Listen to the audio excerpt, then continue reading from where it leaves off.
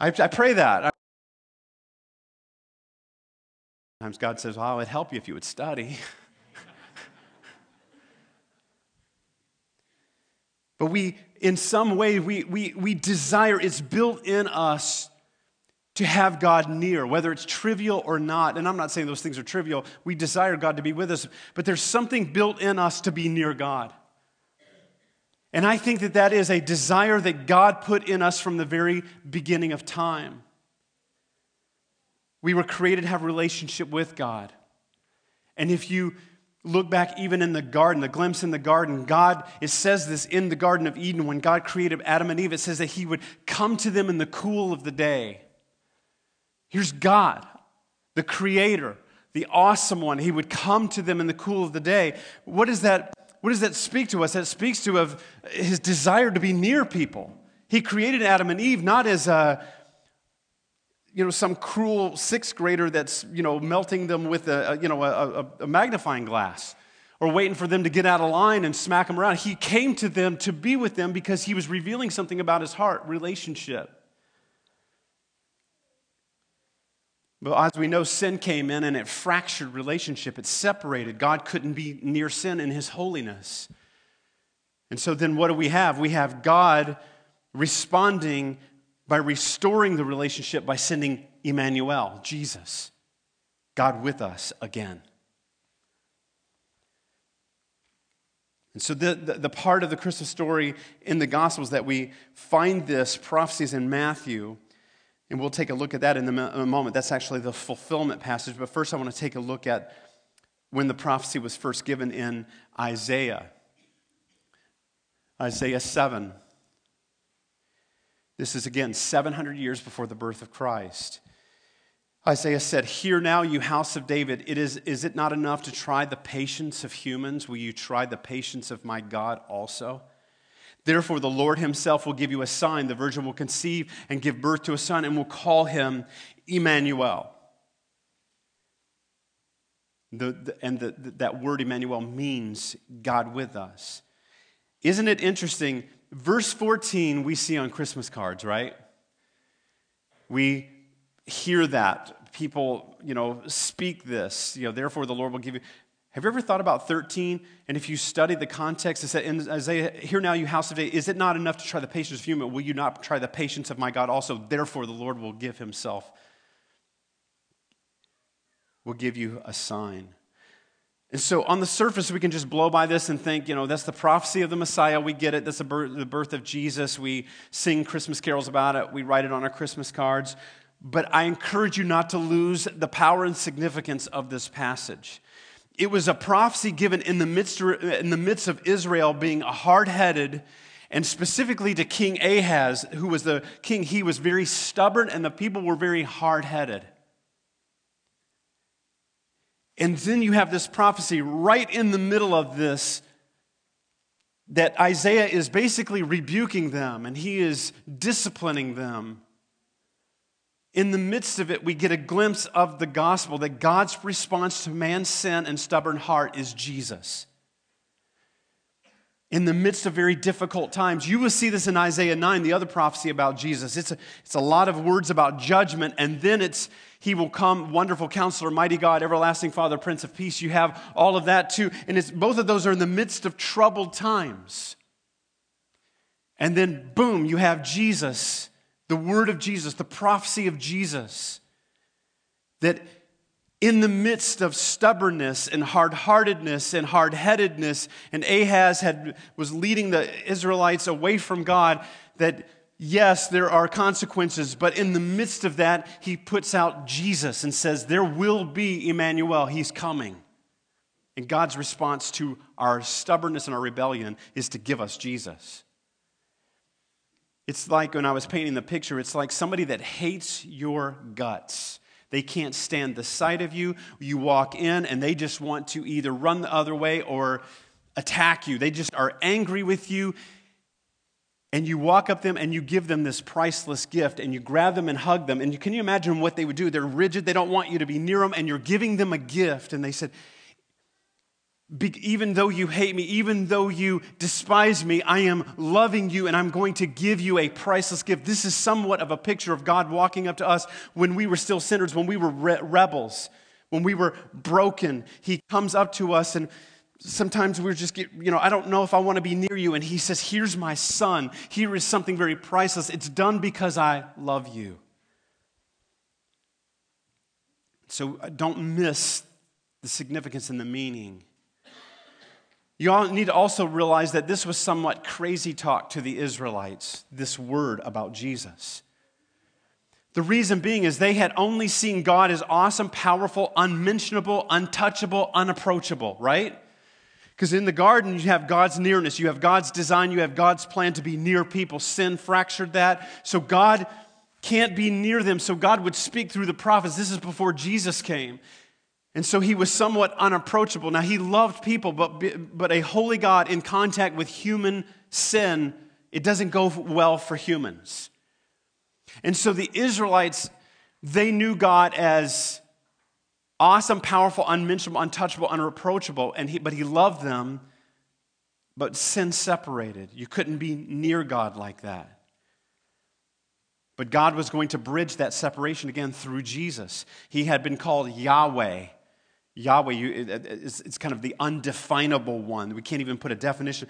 Adonai means the powerful. Elohim means that he has all authority. And so it's these power words that described God. That's who they knew him. All-powerful, all-knowing, and he's like, whoa, that kind of, you can't really approach him. That's what the people knew him as. But now Isaiah is saying something that probably seemed like crazy talk. He's saying the virgin will give birth and he will be called Emmanuel. He's saying, Adonai, Yahweh, he will also be Emmanuel. God with us. Can you imagine what they're hearing? They're saying, you got to be kidding me.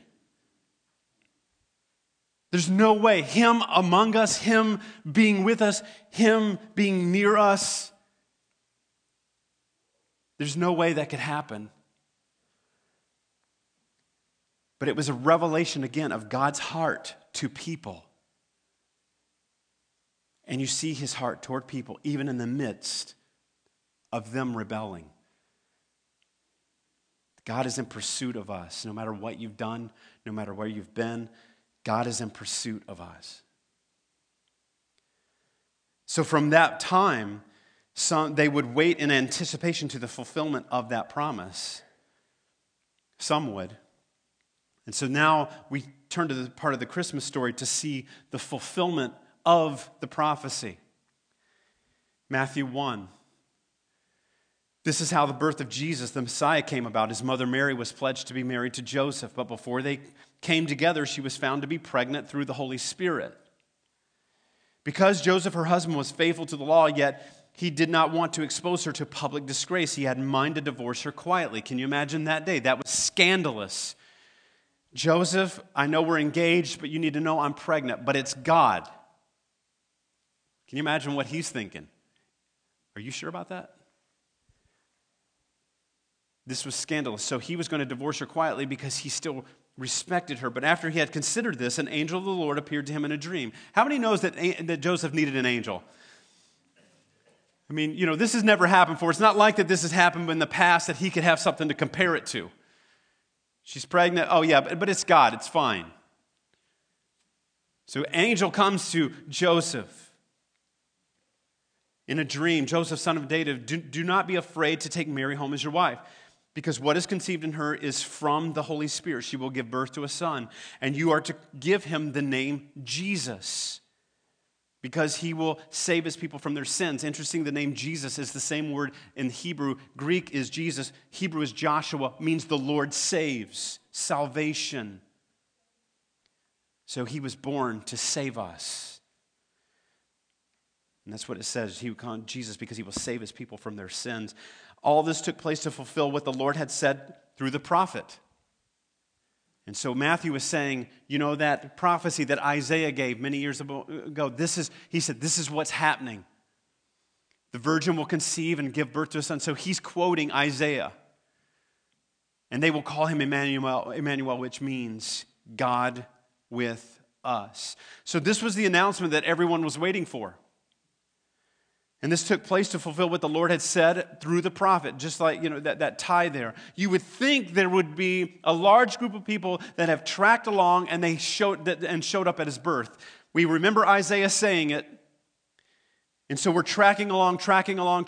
We get our eyes open, but that's not what happened. It's interesting that the only ones that would be a part of seeing the fulfillment of the prophecy when it happened were some shepherds, some wise men later, an older man, Simeon, an older woman, Anna, in the temple when he was to be dedicated.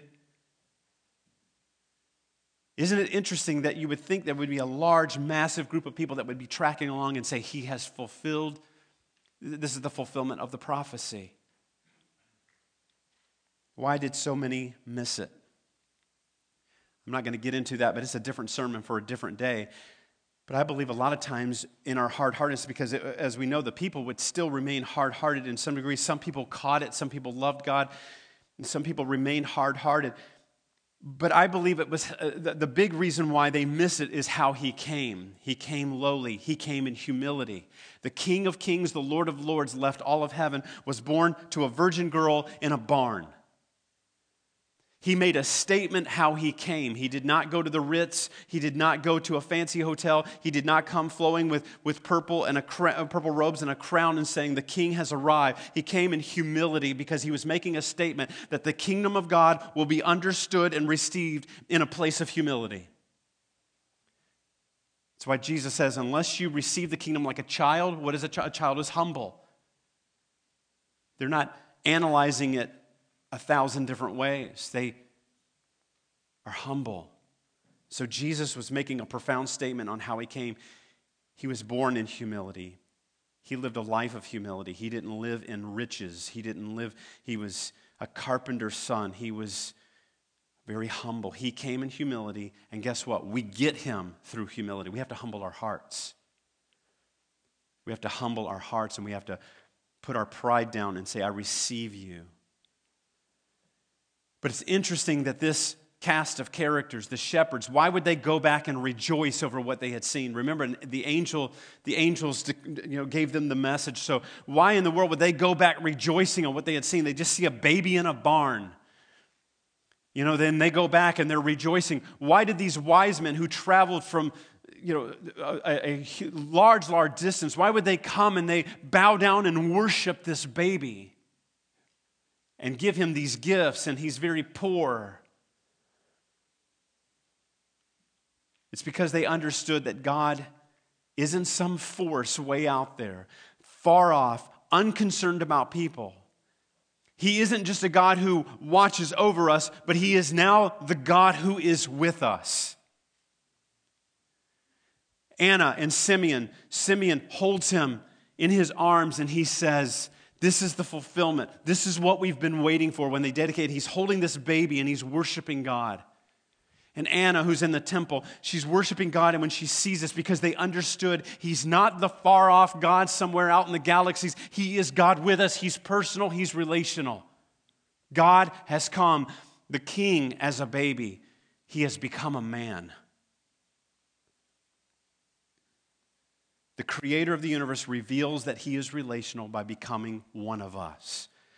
John says it this way in John 1. He said, the Word became flesh, talking about Jesus. The Word became flesh, and he dwelt among us. He made his dwelling among us. Do we really believe that? Isn't that a hard thing to grasp, or you hear it so much that sometimes you get numb or inoculated to the truth of that? That you can wake up every day and Emmanuel is with you? That God in the flesh dwelt among us? Do we understand the power, the reality of it? And I think if we just got a portion of it, it would change how we lived. It would change everything. Because now, because of his coming, because he showed up, God is now with you and with me. And here's the just like the Old Testament people that were anticipating his coming, they had to have faith, didn't they? They had to believe what was foretold, and then they had to keep their eyes, but it took faith. That's why it's written about them in Hebrews 11. We have this hall of faith, and it says that they saw they saw the promise from a distance, but they didn't gain the promise. In other words, they died in this life before Jesus came the first time. But then the writer of Hebrews says something else in Hebrews 11. It says, without faith, it's impossible to please God. And so we say, I trust that he came. I trust what they said was true, that he did come, that he is God with us. But it's going to take faith.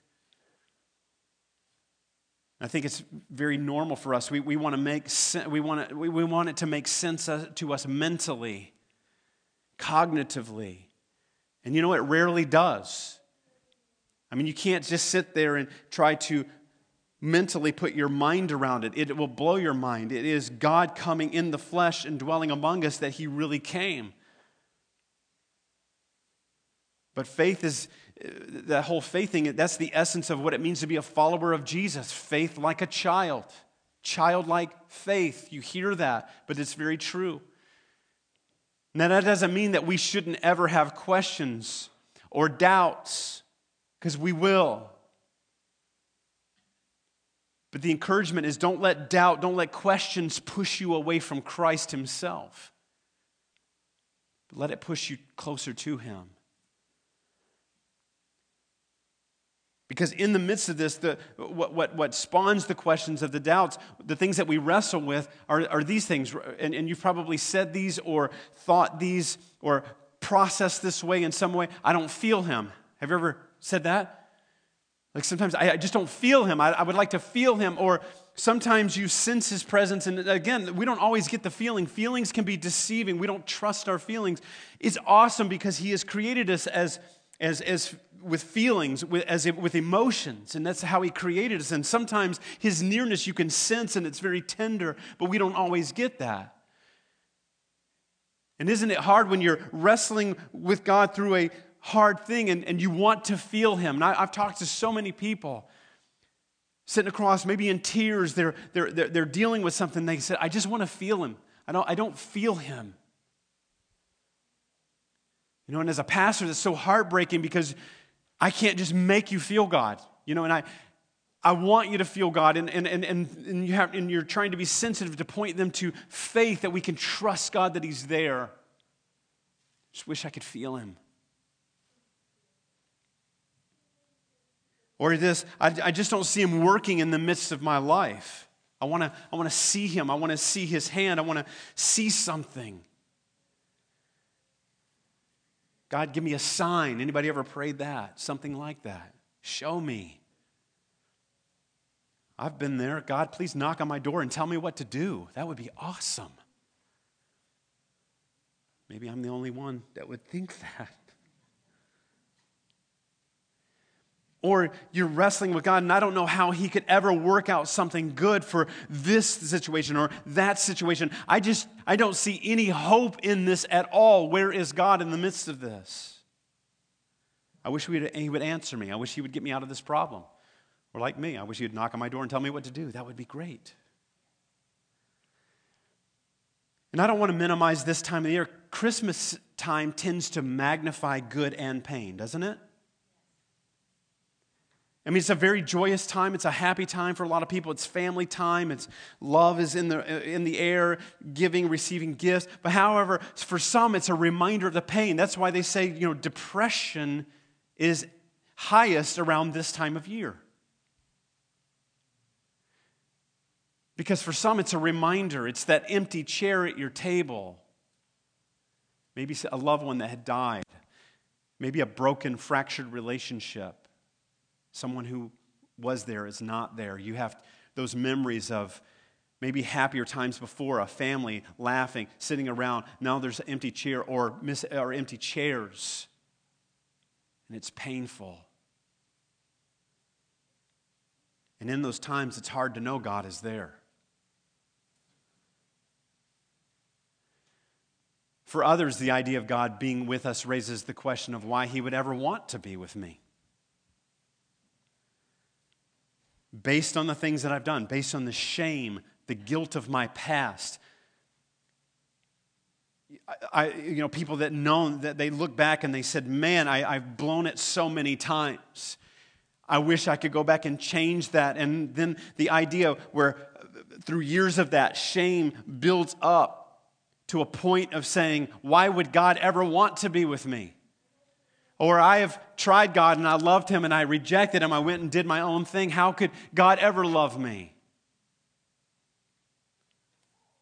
But in spite of all these things, all of these questions, all these doubts, all of the shame, all the guilt, it doesn't remove the fact that he is Emmanuel, that he is God with us. It was prophesied, he came.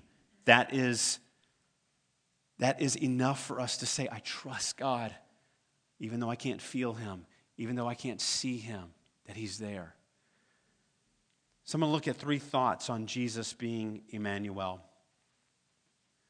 I forgot to, I'm doing my own slides now, so I can't blame it on anyone. I just missed so you guys can read the other part of that. Just let you have a moment. Okay. Have nobody to blame but myself. All right. Jesus is Emmanuel. Number 1 is God is with you. God is with you. He is presently with you. Again, that setup is to say you can trust and you can have faith that he is with you. Psalm 46 says this, God is our refuge and strength, an ever-present help in trouble. God is with us. Whether you feel him, see him, hear him or not, he is with you. One of the names that is given to God, one of those names I talked about, Jehovah Shammah, is a cool word that says the Lord is here. The Lord is here. And so he is presently with you. Listen to what Gabriel tells Mary when he's inviting her to become the mother of Jesus.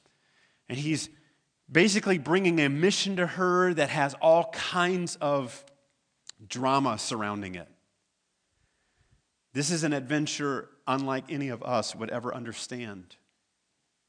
But he's coming to her and inviting her to become the mother of Jesus. And he's a messenger from God. Gabriel is saying this, Luke 1.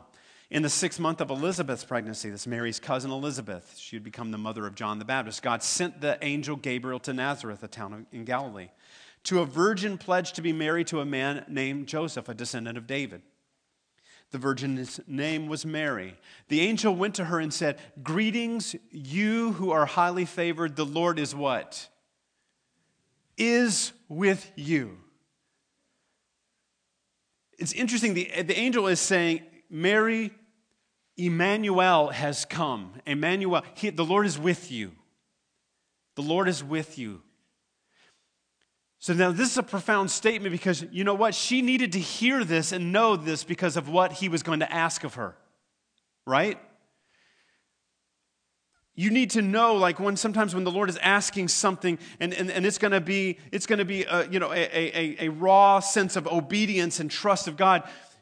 You need to know with faith that the Lord is with you, and so she needed to know that the Lord was with her because of what he was going to ask her to do.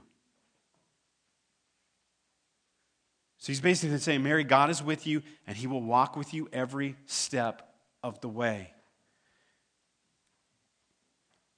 She needed to know that God was with her. The hard stuff, the pain, the sufferings, guess what? They were not going to be removed. That's why we are encouraged in Scripture. James, Peter talk about it. The apostles talk about suffering. There will be times of pain. There will be times of suffering. James says, count it all joy when you have trials. How do we do that? Knowing that God is with us. It's not in vain. It's not wasted. But God was not going to remove the hard stuff, the pain, the sufferings for Mary, but he was going to be with her. And God is also with us, just as he was with Mary. I love that he is called the God of all comfort, who comforts us in our trials. That's another passage of Scripture. He is the God of all comfort, who comforts us in our trials. And that's one of the words that is given specifically to the Holy Spirit in the New Testament, that he is our comforter. He comforts us. The word comfort, this is really cool. It's from a Greek word that's kind of two words together. It means this. Or it says, here's the Greek word, parakaleo. And that's not trying to impress you with any Greek that I study, but it's to point you to a greater reality of what it means for God to comfort us. Parakaleo. Para means alongside. That's a word that we hear para even now, but para means alongside. Kaleo is the cool word. Alongside kaleo is called to. Called to. And so if God is our comforter, you know what that's literally saying? He is called to come alongside you. Okay, I was waiting for something way more exciting to come from you. Like people are like, yes. You guys still look like a deer in the headlights. So, God's calling is to walk alongside us. He's called to it. That's a part. When we wonder what we're called to, a part of God's calling is to come alongside you and me. Okay, I'm excited about that. Thank you, God. But he is called to come alongside us in our times of need, our trials, our pain, our suffering, and our everyday challenges. Again, whether we feel him, see him, he's there. He's presently with us no matter what we're going through. Again, this reveals relationship. He is friend, he's healer, he's comforter. And he walks alongside of us, even on those times where things on the earth don't make sense. In our story, mine and Athena's, we saw God come alongside my mom as healer. He healed her as a little child. She was dramatically healed. And she also was healed of breast cancer, and she's a breast cancer survivor. And so he walked alongside my mom as healer. He walked alongside Athena's mom to walk with her in eternity. Didn't heal her, but he walked alongside us as comforter when she died, and he chose not to heal her on this earth. Even when we can't get it and grasp it, he is there. So God is with us presently. Number 2, God was with us. God was with us. If we take a careful look at our past, we will see that God was there. Sometimes it's easier to see him in the past when we are presently going through some challenges. Like we remember. We're told to remember. That's why the children of Israel came across the Jordan River. They set up the stones of remembrance. I talked about that last week. And it was to say where the grandkids would say, what are these stones? And the parents would say, this is when God rescued us. This is when we were able to talk about what God did. And it's important for us to remember what God did. And we look back, we can see that God was there. This is Joseph, Joseph's story where he was dreams of greatness, and then he's rejected by his brothers, thrown in the pit, sold into slavery, falsely accused, ultimately interprets the dreams, and then he's put in a place of prominence. Joseph was able to say, God was with me. Because later on he said, God meant it for good. You meant it for evil, but God meant it for good. And I'm sure during the midst of it was hard to understand, right? You have those questions. When you are in the middle of it, it is very hard to see what God might be doing. When God seemed absent, but if we put our faith and our hope in Jesus, and we have faith and we trust him, we can see that he was working all along. And that's why Joseph could say, you meant it for evil, but God meant it for good, for the salvation of many. And it says this over and over in that story. It says, it almost seems paradoxical because he's falsely accused. He's accused of rape. He didn't do it. He had integrity, and then he goes into prison. And then he goes, so he's falsely accused. God doesn't exonerate him. God doesn't say, hey, Pharaoh, hey, Potiphar. And God doesn't speak to them and say, you're wrong there. God allows him to go through it. God allows him to be falsely accused. He ends up in an Egyptian prison. And it says this, and God was with Joseph. Isn't that a little hard almost to even read? I mean, I process that and I'm like, okay, God, if you were with him, wouldn't you escape him out of it? Couldn't we have you part the Red Sea and do all that kind of... God does sometimes come miraculously and he escapes, but sometimes he allows us to go through the fire because of what he's doing in our life. So Joseph, I'm not going to escape you from that, but I'm going to be with you. The Lord was with him. And one guy said it like this, I'm quoting someone, he said, the pit became the passage to the palace. Isn't that cool? The pit became the passage to the palace. God was with him through the whole thing. If we open our spiritual eyes, we can recognize that God was there. And sometimes we can look back and maybe we should not have made it through that situation, or how did we come through that? Have you ever said that? How did we make that? How do we do that? Because when you're in the middle of it, it's very difficult, but how did we make it through that? How did we make it through? When we were young, very early married, and Athena was pregnant with Taylor, and I got laid off from my job, and we were making very little, and somehow God provided. I mean, people would come and say, God really wanted me to do this, and they'd hand you an envelope. It'd be $50, and we just so happen to need that for this.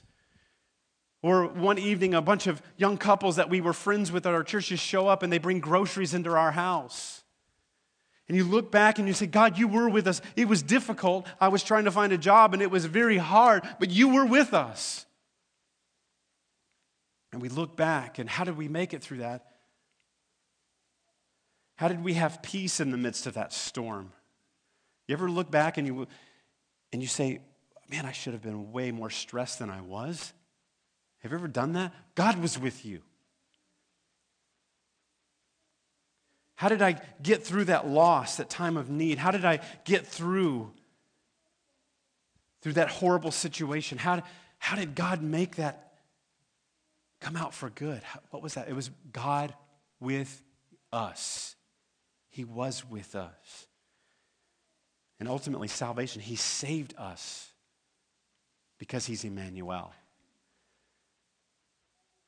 One of my favorite stories to think about over the last few years, some of you know this story, and I've shared it before, but it bears repeating here. It was, Stephen Curtis Chapman and his wife, Mary Beth. They adopted 3 girls from China, and the youngest one, Maria, they were out playing, and she ran, and so the Chapmans have 3 biological kids, 3 adopted kids, and the youngest biological kid, he was 17 at the time, was pulling into their driveway. Maria wanted him to go help. She ran out in front of him. He ran her over and killed her.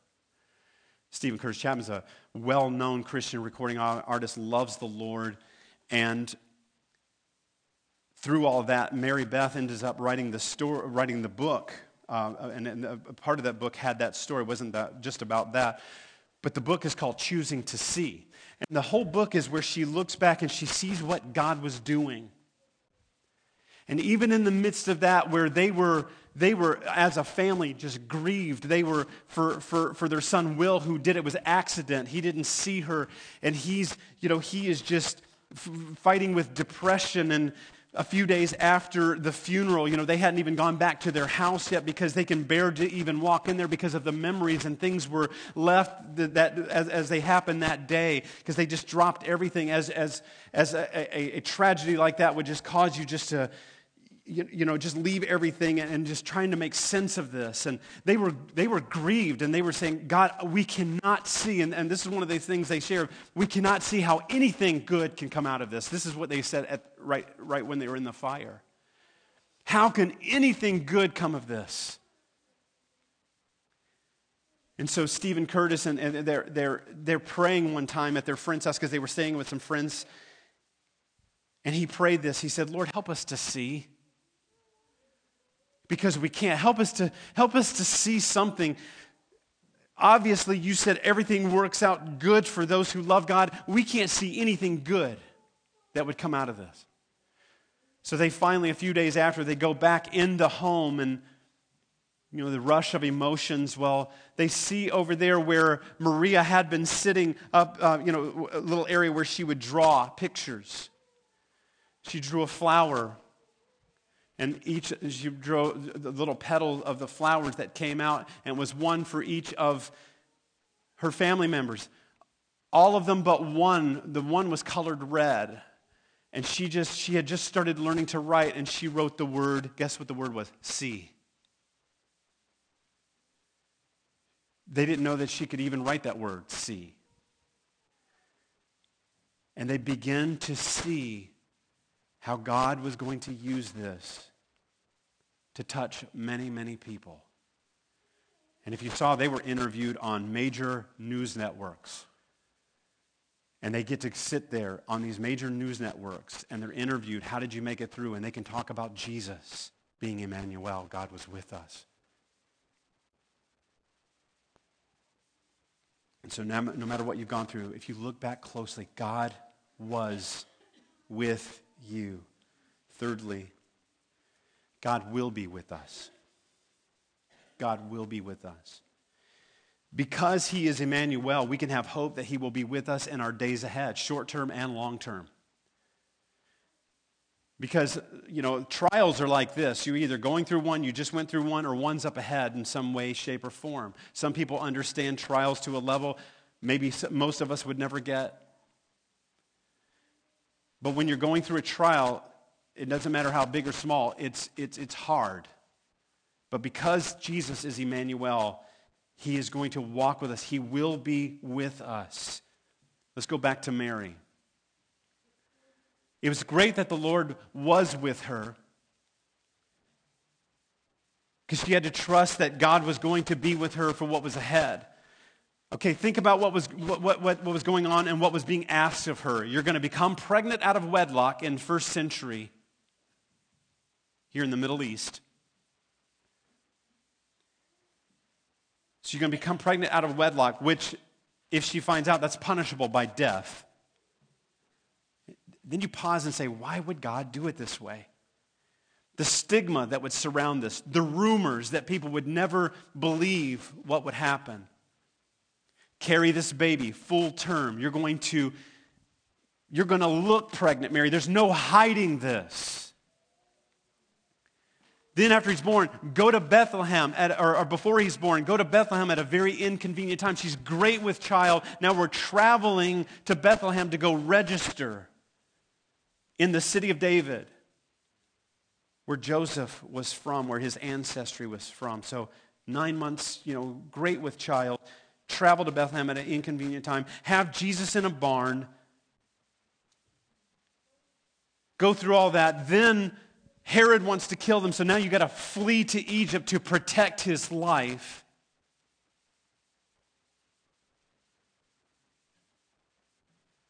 And that was hard enough, but think about Mary. I want you to think about her perspective even later on, how she needed to know that God was with her.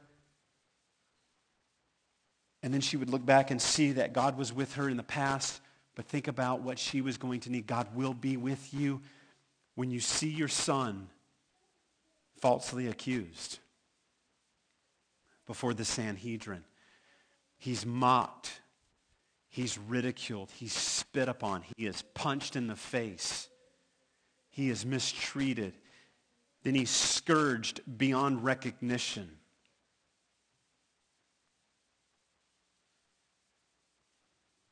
And then ultimately executed by crucifixion, and she watches it all.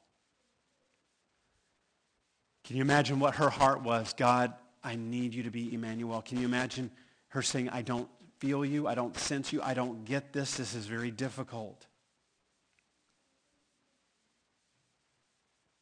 And so she's kind of that ultimate example to us of God being with her through that. No matter what we face, we can rest in the fact that God will be with us on our journey. If we surrender our lives to Christ, he will walk with us every step of the way. Regardless of what is ahead, we can hold on to hope that we don't have to face it alone. He will be with us. He is with us, he was with us, and he will be with us. Even if we have a hard time knowing that he's there, he always will be Emmanuel. Look at Romans 8, and Paul says this so well. This is an Emmanuel passage, and it's up on the screen. Who shall separate us from the love of Christ? Shall trouble? And now obviously he's saying no. No, because God will be with you. You might go through trouble, but God will be with you.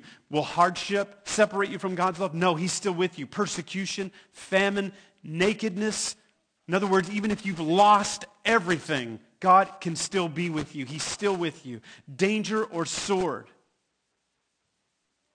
Now, he's talking to a group of people at the time where persecution was at a fever pitch. But it speaks to us today that no matter what is ahead, no matter what, he will be with us, and nothing will separate us from God. For I'm convinced that neither death nor life, nor angels nor demons, neither the present nor the future, nor any powers, neither height nor depth, nor anything else in all creation will be able to separate us from the love of God that is in Christ Jesus our Lord. No matter what happens to you, you can rest assured that Emmanuel is present. He is God with us. And here's the thing about the Christmas story. You don't get that from anything or anyone else. That's what separates him from every other religion in the world. That God became one of us, and he gave his life for us so that he could walk with us in relationship. And we get love from him. We get healing. We get mercy. We get grace. We get restoration. And ultimately, we get his presence. We get him. Because it's found in him. He is Emmanuel, God with us. Here's the question, though, that surrounds every human heart on planet Earth. He's with us. Are you with him? Are you with him? Because he shows up and he gives himself to us, but he will not force us to take him or receive him. As I said before, as we celebrate Christmas, the true meaning is that God gave us through Christ the greatest gift ever. He loved, so he gave.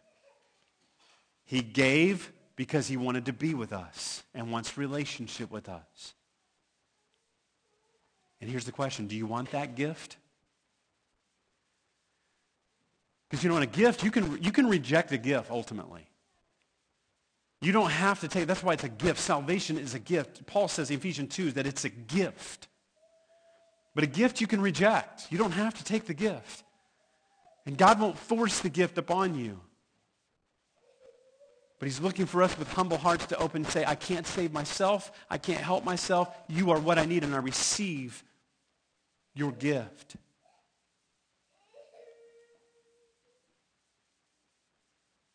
And I'm saying this. Receiving that gift, you will have no regrets. Walking with Christ, you'll have no regrets. And so how do you receive the gifts? You humble yourself. You give him control of your life. You turn from your sins and your way of living, and you give control of your life to him. It's basically a surrender and a control issue. That's what it means. Salvation is saying, I've been in control. I don't want to be in control anymore. Repent means to stop what you're doing, turn the other way, and do it his way. Every part of life I give. And the thing is we get him in relationship. We don't say, God, I surrender, I give control of you, and he goes, okay, here's a list of rules to follow. That is not the exchange, but so many people think that that is the exchange. I love you, God, I give you my life, and he goes, okay, here's rules. He doesn't do that. He's Emmanuel. When we do that in humility, he says, here I am. Not the book of rules. Here I am. Now I'm going to be your parakaleo. I'm called to walk with you. You've surrendered your life. You've humbled your life. Now I'm called to walk with you. I will be Emmanuel. I will be your friend. And yes, there'll be little things that I'm going to help you with along the way, little sins, little things that maybe trip you up. But if you will continue to give your life to me every day, I will walk with you through it. So Christianity, we get him. We don't get rules. Then he takes you. He loves you. He restores you. He gives your life purpose. And then ultimately he gives you eternal life. That the great hope is that when we leave this earth, we will be with him forever. He's not a God far away. He's not a God who is just simply powerfully watching over the universe. A virgin will conceive and will bring forth a child, and you will call his name Emmanuel, which means God with us. He is with you. What will you do with his gift to you? Let's stand and let's pray.